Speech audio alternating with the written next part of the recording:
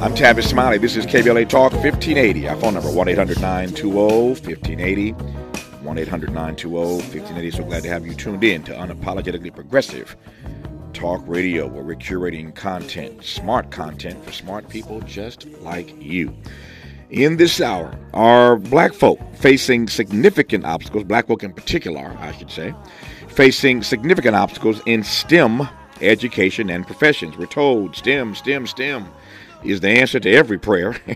But is imposter syndrome merely a fragment of a more complex puzzle that includes structural racism? In this hour, please be joined by Dr. Ebony McGee, professor of diversity and STEM education at Vanderbilt University's Peabody College, as we explore the intricate connections between imposter syndrome and the uphill battles experienced by so many marginalized groups in the world of STEM. You know what that means, of course.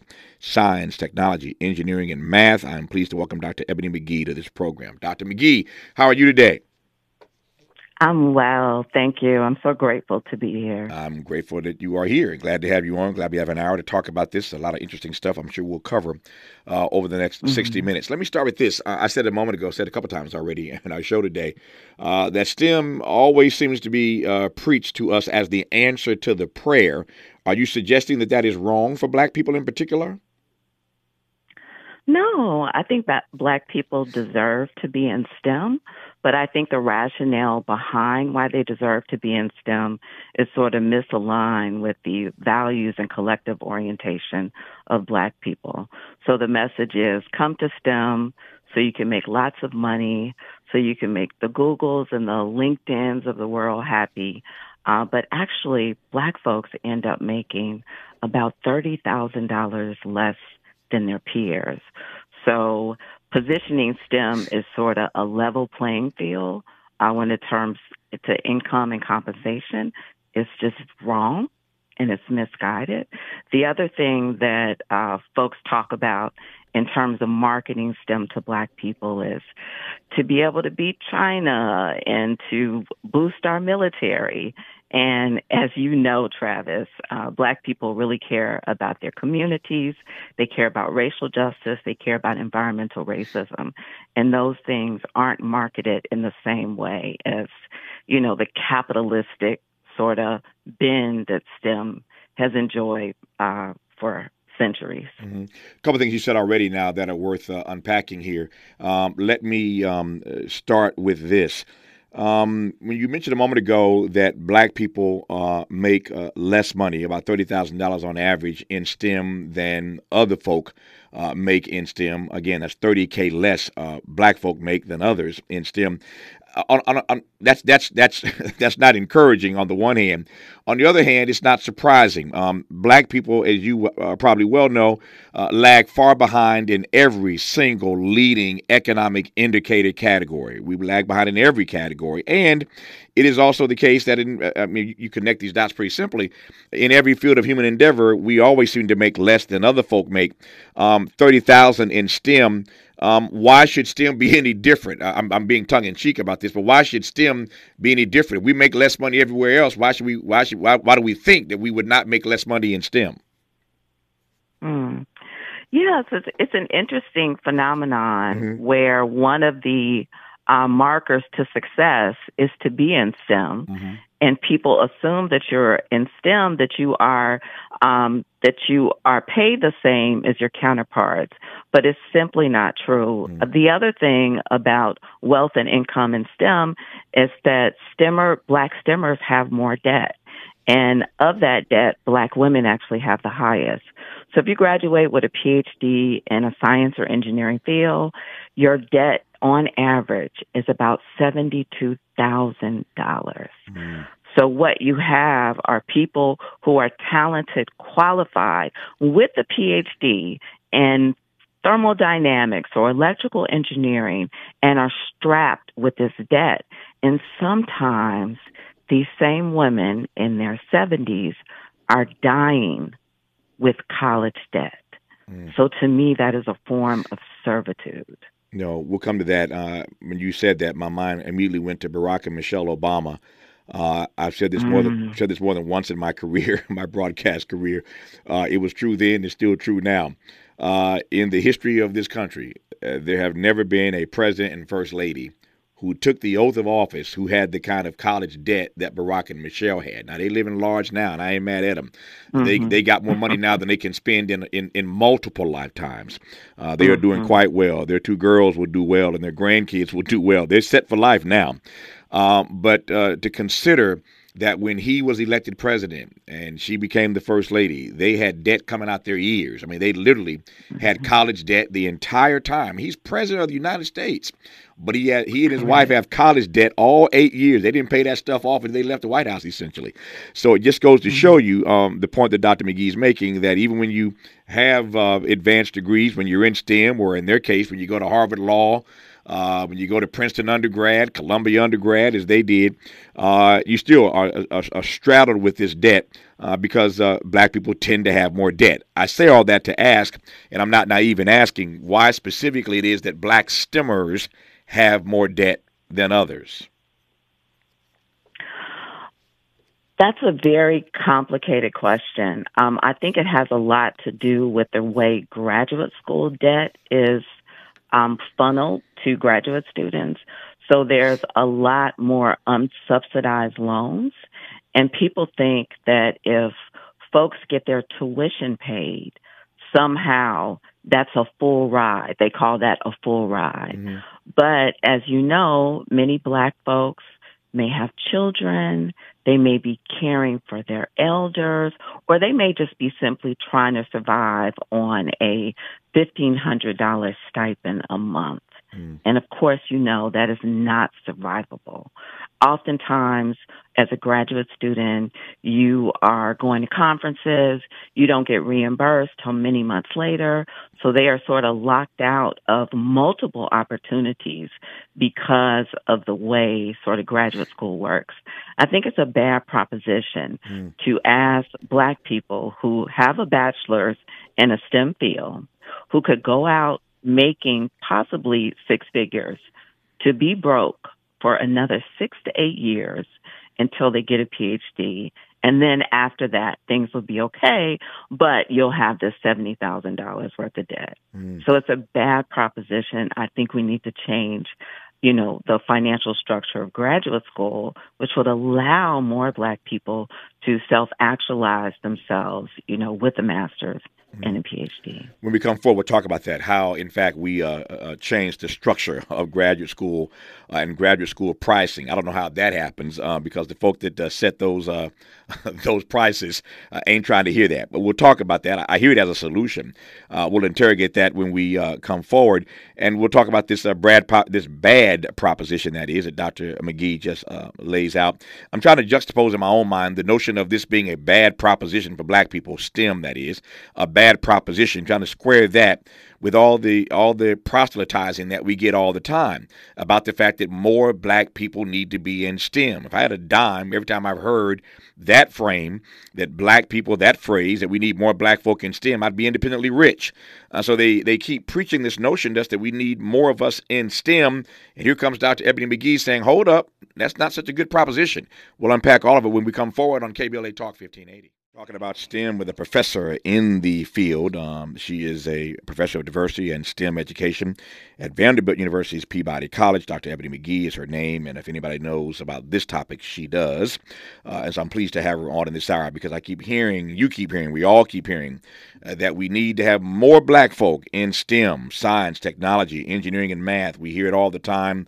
They're appealing to our people. They are recruiting our people. And here comes Dr. Ebony McGee, who's an expert in this field, telling us it is a bad proposition. Dr. McGee, if it's such a bad proposition, why are they still trying to call black folk to the STEM altar, as it were? Yes. Well, black people in STEM is actually very important.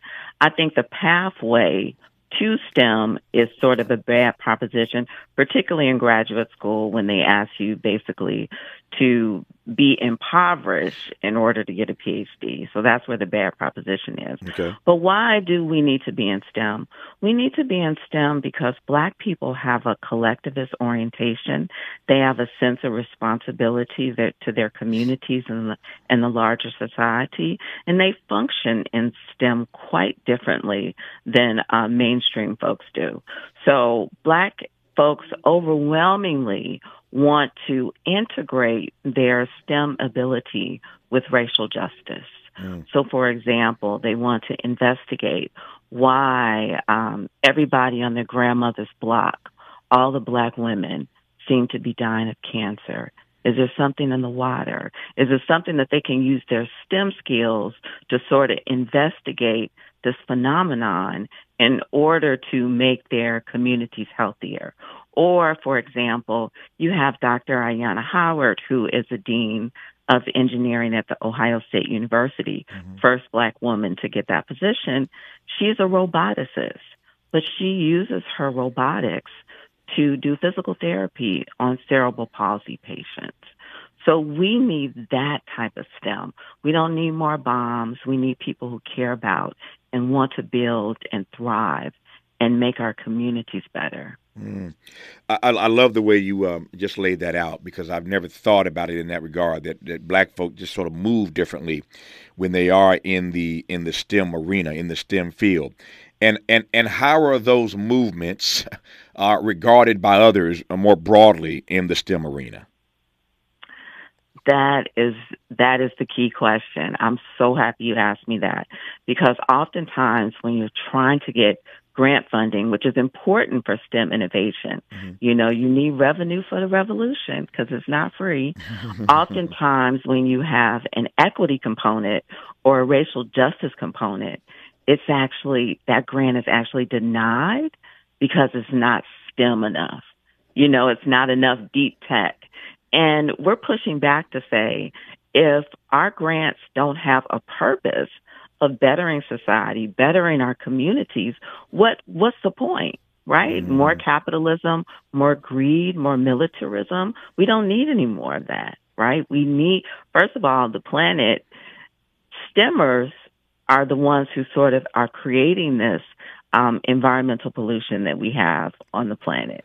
I know you don't hear that a lot. They're rarely indicted, but the military is the largest polluter in the world, followed by many energy companies right here in the United States. And where do they put their toxic waste dumps?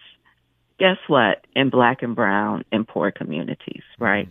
So we are already the recipients of bad STEM, and Black people have the potential with other minoritized folks to remake it, to reimagine a STEM that is better and more ethical. And, AI is something that we sort of interrogate. We interrogate those biases.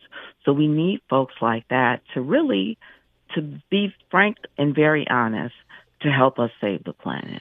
Oh no! The longer you talk, the more questions I have. So this is getting good. This is getting good to me. So let me pick up my pace here. First of all, I love that frame, that phrase, revenue for the revolution. Never thought about it that way. Gil Scott-Heron said the revolution will not be televised. Dr. McGee says ain't no revolution without some revenue, and I take your point. You're gonna need some revenue for the revolution. With all due respect to Gil Scott-Heron, never heard it put that way. That's why I love doing this every day. I learn stuff and then come up with new phrases every day. So that's a good one. Revenue for the revolution. Now, having said that, which tickled me immensely, the things you said a moment ago that I want to sort of interrogate here a bit more. One is, and I never quite had a conversation. I was thinking about this in my entire career. I don't know that I've ever had a conversation specifically about this. And now I'm about to put you on the hot seat, but blame yourself for it. You open the door. I'm just following you in. To what extent is there racism in government grant giving? So several studies have confirmed, both the National Institutes of Health and the National Science Foundation has showed bias against Black folks, brown folks, some brown folks, not all, let's just to be clear, and folks who want to have a sort of justice-oriented lean to their projects. Mm-hmm. We are historically have been underfunded. We don't receive the grant awards in the same sense. And this is in spite of these very big, very well-funded organizations saying that they have commitments towards racial equity, right? So Mm-hmm. it's sort of a mismatch between the commitments that they say they have on paper and actually awarding racial equity grants to Black and other minoritized folks.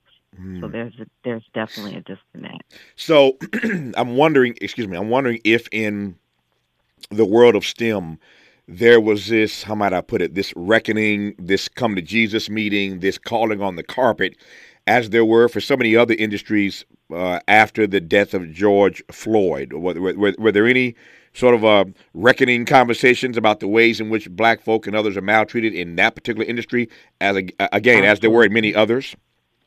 Yes, absolutely there was. There was after the murder of George Floyd. But before the murder of George Floyd, there was already action and intentionality by Black STEMers to sort of dismantle, decolonize STEM as a field or as Mm-hmm. a set of fields.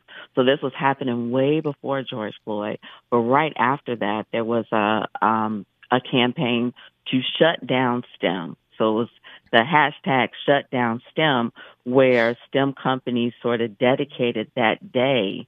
And again, it was only a day, Mm-hmm. and in the experiences, the challenges of being Black and being brown in STEM.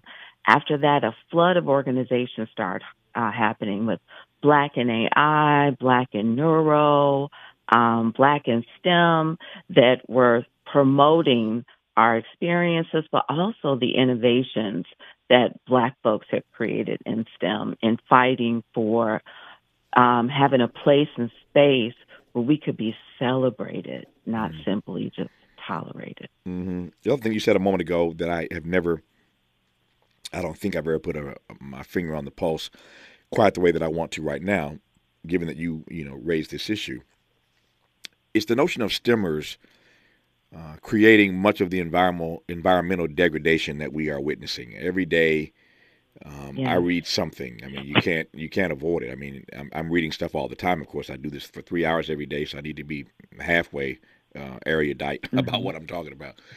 And so I'm reading stuff all the time, and every day it gets more and more depressing for me to read about temperatures climbing. I was just reading an article this morning in the New York Times or someplace. I read 4 or 5 things this morning that the next 5 years they are predicting based on the data are going to be the hottest ever. The next 5 years is going to get hotter Mm-hmm. and hotter and Mm-hmm. hotter and hotter and hotter for Mm-hmm. 5 consecutive years. Just reading just a dispiriting story about how we're going to start overheating in ways we can't even imagine over the next 5 years. Here you come now, Dr. Ebony McGee, underscoring for us that much of the, again, environmental degradation that we are witnessing is courtesy of STEMers. So we're pushing people into this field, black and otherwise, black and beyond, I should say. We're pushing folk into this field of science, technology, engineering, and math. We're driving toward that. We don't want China to keep outdistancing us. We don't want India to outdistance us. And so we're driving more Mm-hmm. people into the STEM field. But nobody is drawing Yes. attention to the fact that it is the STEMers that are causing all this drama. Here you come transparently and honestly raising that. I'm not naive about why there isn't much more conversation about it, but what are we to make of that reality? It's a really, really good point because if I went into a store and I hurt somebody, there would be consequences. But when STEM companies pollute and, waste our air and our natural resources, nothing happens to them. Or Mm, even if something does, they consider it the cost of doing business, mm, right? mm, So when we have these STEM companies recruiting at our universities, we need to investigate them. We don't need to just feel like, oh, we're so grateful that this particular company is coming, particularly to HBCUs, and I went to one, so I know how this works. We need to investigate, are our students going to be part of the air emissions or part of the pollution, or are they going to be part of the solution, right? You know, when you look at the top 10 humanitarian crises of 2022 that did not make the headlines, all 10 of them are African countries. All 10. Now, this is because of environmental pollution. Even though the global south only has 8% excess global emissions and the global north has 92% of excess global emissions, the crises are happening in Africa. That may underscore why we're not having more conversation about it. What say you? Mhm. I agree. In 2021, the top 10 underreported humanitarian crises included Ukraine. And what did we do as a result? We pumped billions of dollars, billions, into Ukraine, the only white country on that list for 2022. And what do we have left? Our black countries. Our black countries are suffering the most, where the global north, places like United States, Europe, Russia, are doing the most when it comes to the global emissions. So it's just a travesty. And I'm so glad that I'm here to sort of break the silence on this issue. In what ways, I've just got 90 seconds here before news, traffic, and sports will continue when we come forward, but in what ways do those realities hamper, hinder, disenfranchise those African countries? Oh, man. It's just so heartbreaking in terms of in Angola, 3.8 million people do not have enough to eat. In Central Africa Republic, 3.1 million people are in need of humanitarian aid. In Zambia, 50% of people live on a $2 a day. Chad has the highest maternity mortality rate in the world. I mean, I could just go on and on and on. And a lot of this has to do with the pollution, which is polluting their food, their air, their water, etc. It's a crisis. We'll continue when we come forward. Before I lose sight of this, you mentioned your HBCU, and unlike most HBCU graduates I know, you ain't got to ask them to shout it out. They're going to do it whether you want them to or not. But since you mentioned it, go on and shout out your HBCU, Dr. McGee. North Carolina A&T State University, Aggie Pride for all the Aggies and future Aggies. Thank you. There you go. I thought I would just take the opportunity to let you shout it out. You were kind not to do it on your own like everybody else does. But there you go, North Carolina A&T. When we come forward, more of this powerful and rich conversation with Dr. Ebony McGee about whether or not, broadly speaking, STEM is a bad proposition for folk who look like you and me. You're listening to We knew you'd stick around. This is LA's home for progressive talk radio. Welcome back to KBLA Talk 1580. Well, I didn't know you'd stick around, but I hoped you'd stick around for this conversation to continue. It's a rich conversation with Dr. Ebony McGee, Professor of Diversity and STEM Education at Vanderbilt University's Peabody College, who we are pleased to have on as we continue our conversation now about whether or not STEM is a bad proposition for black folk in particular. We are in graduation seasons. I'm sure there are a few black folk here and there around the country who are graduating today, tomorrow, and the weeks to come with degrees in STEM. But how much debt they have, how long they'll have that debt, is a whole other question. And we're talking about the biases and the bad proposition writ large that black folk find themselves having to navigate, even though everybody is trying to push more of us into STEM. And Dr. McGee's made the point there certainly are values, there are advantages as to having more of us in the field. But when we get in the field, we move a little differently, and I think that's a good thing. We are addressing different issues. We're trying to solve problems that matter and that hem up black people, as it were. So I love the way we move when we're in STEM. It's the proposition that we're trying to reframe. We'll talk about that more as we move through this hour. Let me come to this specifically, Dr. McGee, before we move forward. What does in late modernity, in real time, with regard to STEM, what does black innovation look like? Mm. So that's a really, really good and important question. I'm glad you asked me that. Black innovation reminds me of Afrofuturism, Mm. which is a combination of science, technology, but there's a little flavor to it. So there might be music, art, and other forms of creativity, from the African diaspora, right? Hmm. So when we think about Black innovation, we have to think about it in terms of we are really specifically trying to meet the needs of those who are marginalized and oppressed through our science and technology. So it feels very much culturally affirming as opposed to products like the oximeter, for example, which was supposed to be measuring our oxygen levels during COVID, found out that they did not test it on darker skin tones. Mm. So the oximeter was reading higher readings than average, sending Black folks home because of these misguided readings. And people actually died, Mm. right? So just the fact that when you have a group of folks who are mostly white, mostly male, mostly middle class, not even thinking about almost 50% of the population, you know that there's something wrong. Mm. I asked that question about black innovation because I want to ask this now, and that is the extent to which, as black people slowly but surely, the debt notwithstanding, populating the field of STEM, as you call them, black STEMers, the numbers are growing slowly. But as we get more black STEMers, are we changing the dynamic? Are we reframing the notion of black folk as consumers versus producers? Does that make sense? Yeah. It makes perfect sense. Wow. Just it just feels like I'm talking to an expert in STEM. So let me just say that you're asking all the right questions.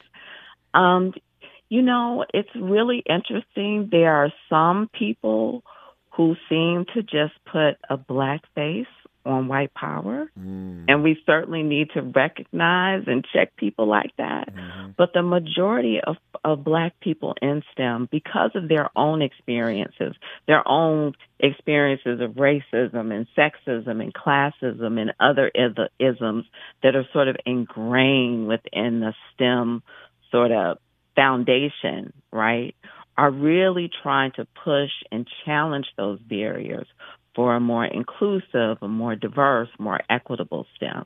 So I largely say in my work that to be a Black person and get a STEM degree within itself is an act towards racial justice Mm. because they overwhelmingly want to use their degree for social good and for racial good. No, it's a powerful point. I like the way you frame that. Um, Let me ask you about cultural competence. And this is a conversation, as you well know, we could have, and in fact, have had in any number of fields, medicine and beyond. There's always a conversation to be had about the cultural competence or lack thereof in a particular field. We've been talking most primarily about black people and their choice to be in STEM and whether or not it is ultimately a good or a bad proposition. I'm asking you now a question about the field of STEM writ large and how you would define um, cultural competence or the lack thereof in the field.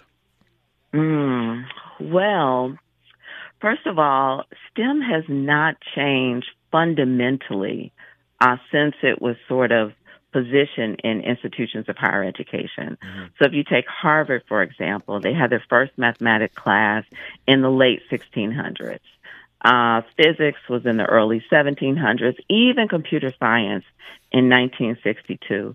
You know what our people were doing. Mm-hmm. We were enslaved. We were going through the black codes. We had a small moment of reconstruction. And even in 1962, when that computer science class was first being taught at Purdue, we were under the Jim Crow laws. So basically, that's hundreds of years of knowledge creation and generation from a white male Eurocentric frame. And if you look at today's book, today's science or engineering book, the residue is still with us, right? So we are sort of steeped in the knowledge of former slaveholders, even Nazis that they brought over from Germany taught STEM classes. Up until 1860, the only two places that you could actually get an engineering degree is through the military and polytechnical institute, right? So this sort of culture of STEM is basically a culture that is grounded in white male studies. That raises two questions then. I'll put them both out at the same time, which I tend not to do, but I'll give you all the room you need to answer both. And the questions are how then we go about making STEM. We'll come back to the I haven't forgotten about the grad school frame. We'll come back about how we reframe the whole grad school thing. But the questions now are how then do we make STEM, broadly speaking, more equitable and more ethical? Yes. And when I get this question, people sort of want an algorithmic answer. Like, if you do these 5 things, it'll be more equitable. But my answer is much more structural in nature. I think we're going to need to tear it all down and rebuild with people of color in STEM and beyond STEM leading that effort. Now, why do I say we need to tear it down? Because at the foundation is steeped in white male supremacy, right? And if you try to put, so that's the root of the tree. And maybe the leaves may be a little bit colorful, but the leaves cannot function without the root. So I think we need to tear it down and completely rebuild. Now, in the meantime, there are certain things that we can do towards that revolutionary step. I can talk about those if you like. Hold that thought. When we come forward, she'll talk about those because I like. You're listening. Dr. Ebony McGee, I asked you moments ago how to make STEM more equitable and more ethical, and you said we need to tear it down, start all over again. But then you suggested that in the meantime and in between time, there are things we could do. Things like what? Yes. Well, we can certainly respect and properly fund our HBCUs, our historically black colleges and universities, our Hispanic serving institutions, and our tribal colleges because they have the blueprint for how minoritized people can succeed in STEM, right? And they've done this with less resources. They've done this with resources that were actually stolen from HBCUs and given to predominantly white institutions. So less lab equipment, less grant funding, but they are still able to inspire and aspire black folks to matriculate through STEM. So we definitely got to bless them. We need to create pathways for black people to pursue STEM entrepreneurship. Now, if you're in a STEM field and you're making a STEM technology, it's very, very expensive. And as you probably know, the venture capital folks, only 3% of them are people of color. Only 1% to 2% of them are black.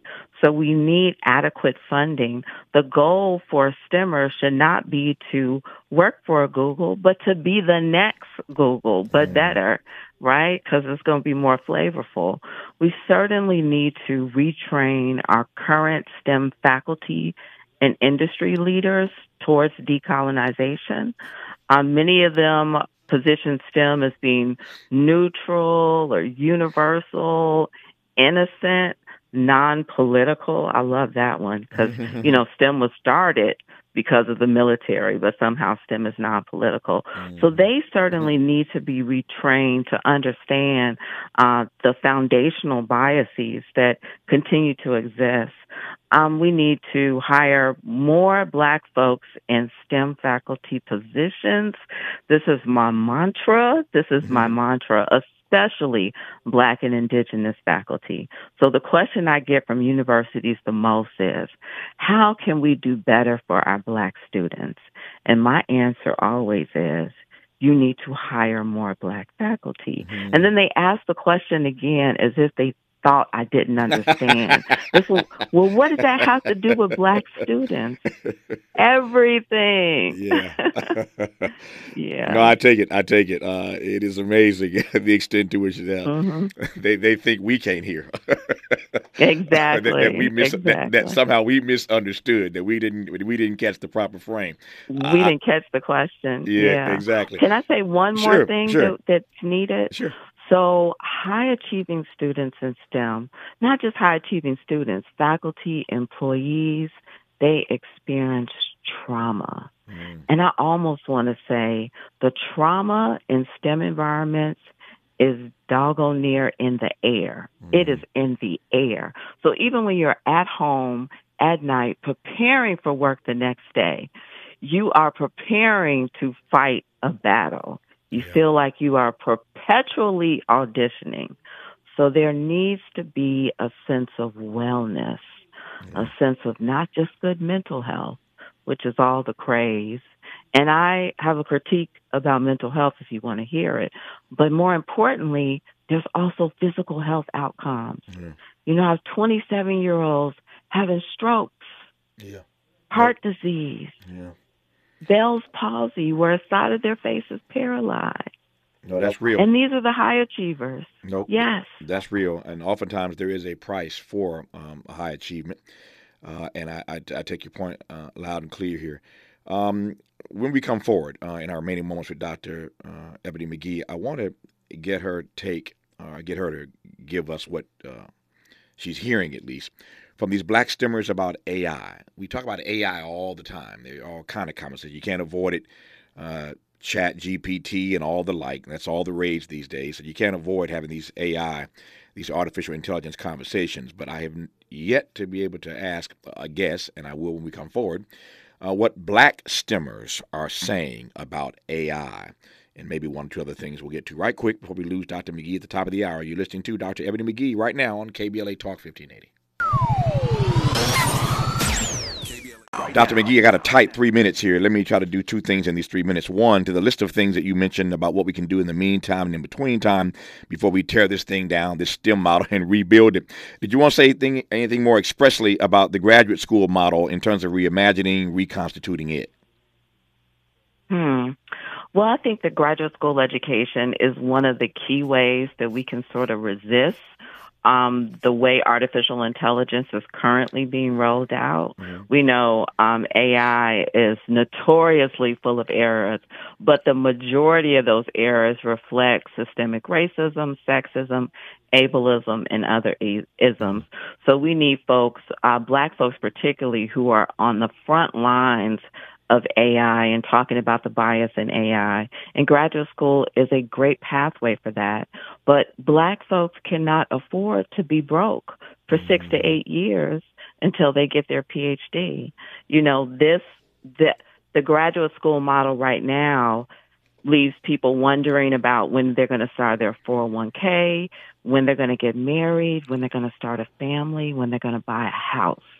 So it has so many ramifications, and we need to make the model more welcoming and financially advantage those folks who want to sort of dismantle the racist AI systems that we have today. We've gone full circle. We're back to her notion of needing revenue for the revolution. So There we go. I hear you loud and clear. Here's my exit question in the 90 seconds I have left. So what writ large, what are Black stimmers saying about AI?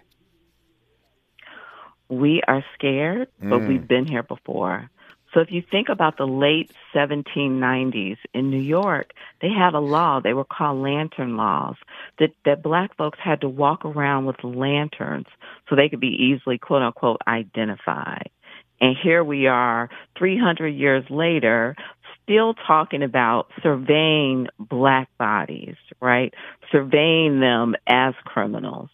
Right? So you see the way AI has been rolled out, it leads to hiring discrimination, discrimination against financial services, discrimination in buying a house. It actually sort of amplified housing segregation.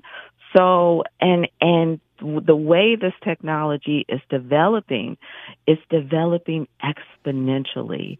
20 years ago, the message to Black folks in STEM was to get a degree in computer science. Now, coders can do these this machine learning can do the computer science for us. So we have a population of Black folks who heeded the message to get a computer science degree just to find out their job has been replaced by AI. So we are fearful. We are fearful about the bias. We are fearful about the future, and we need to be part of the solution.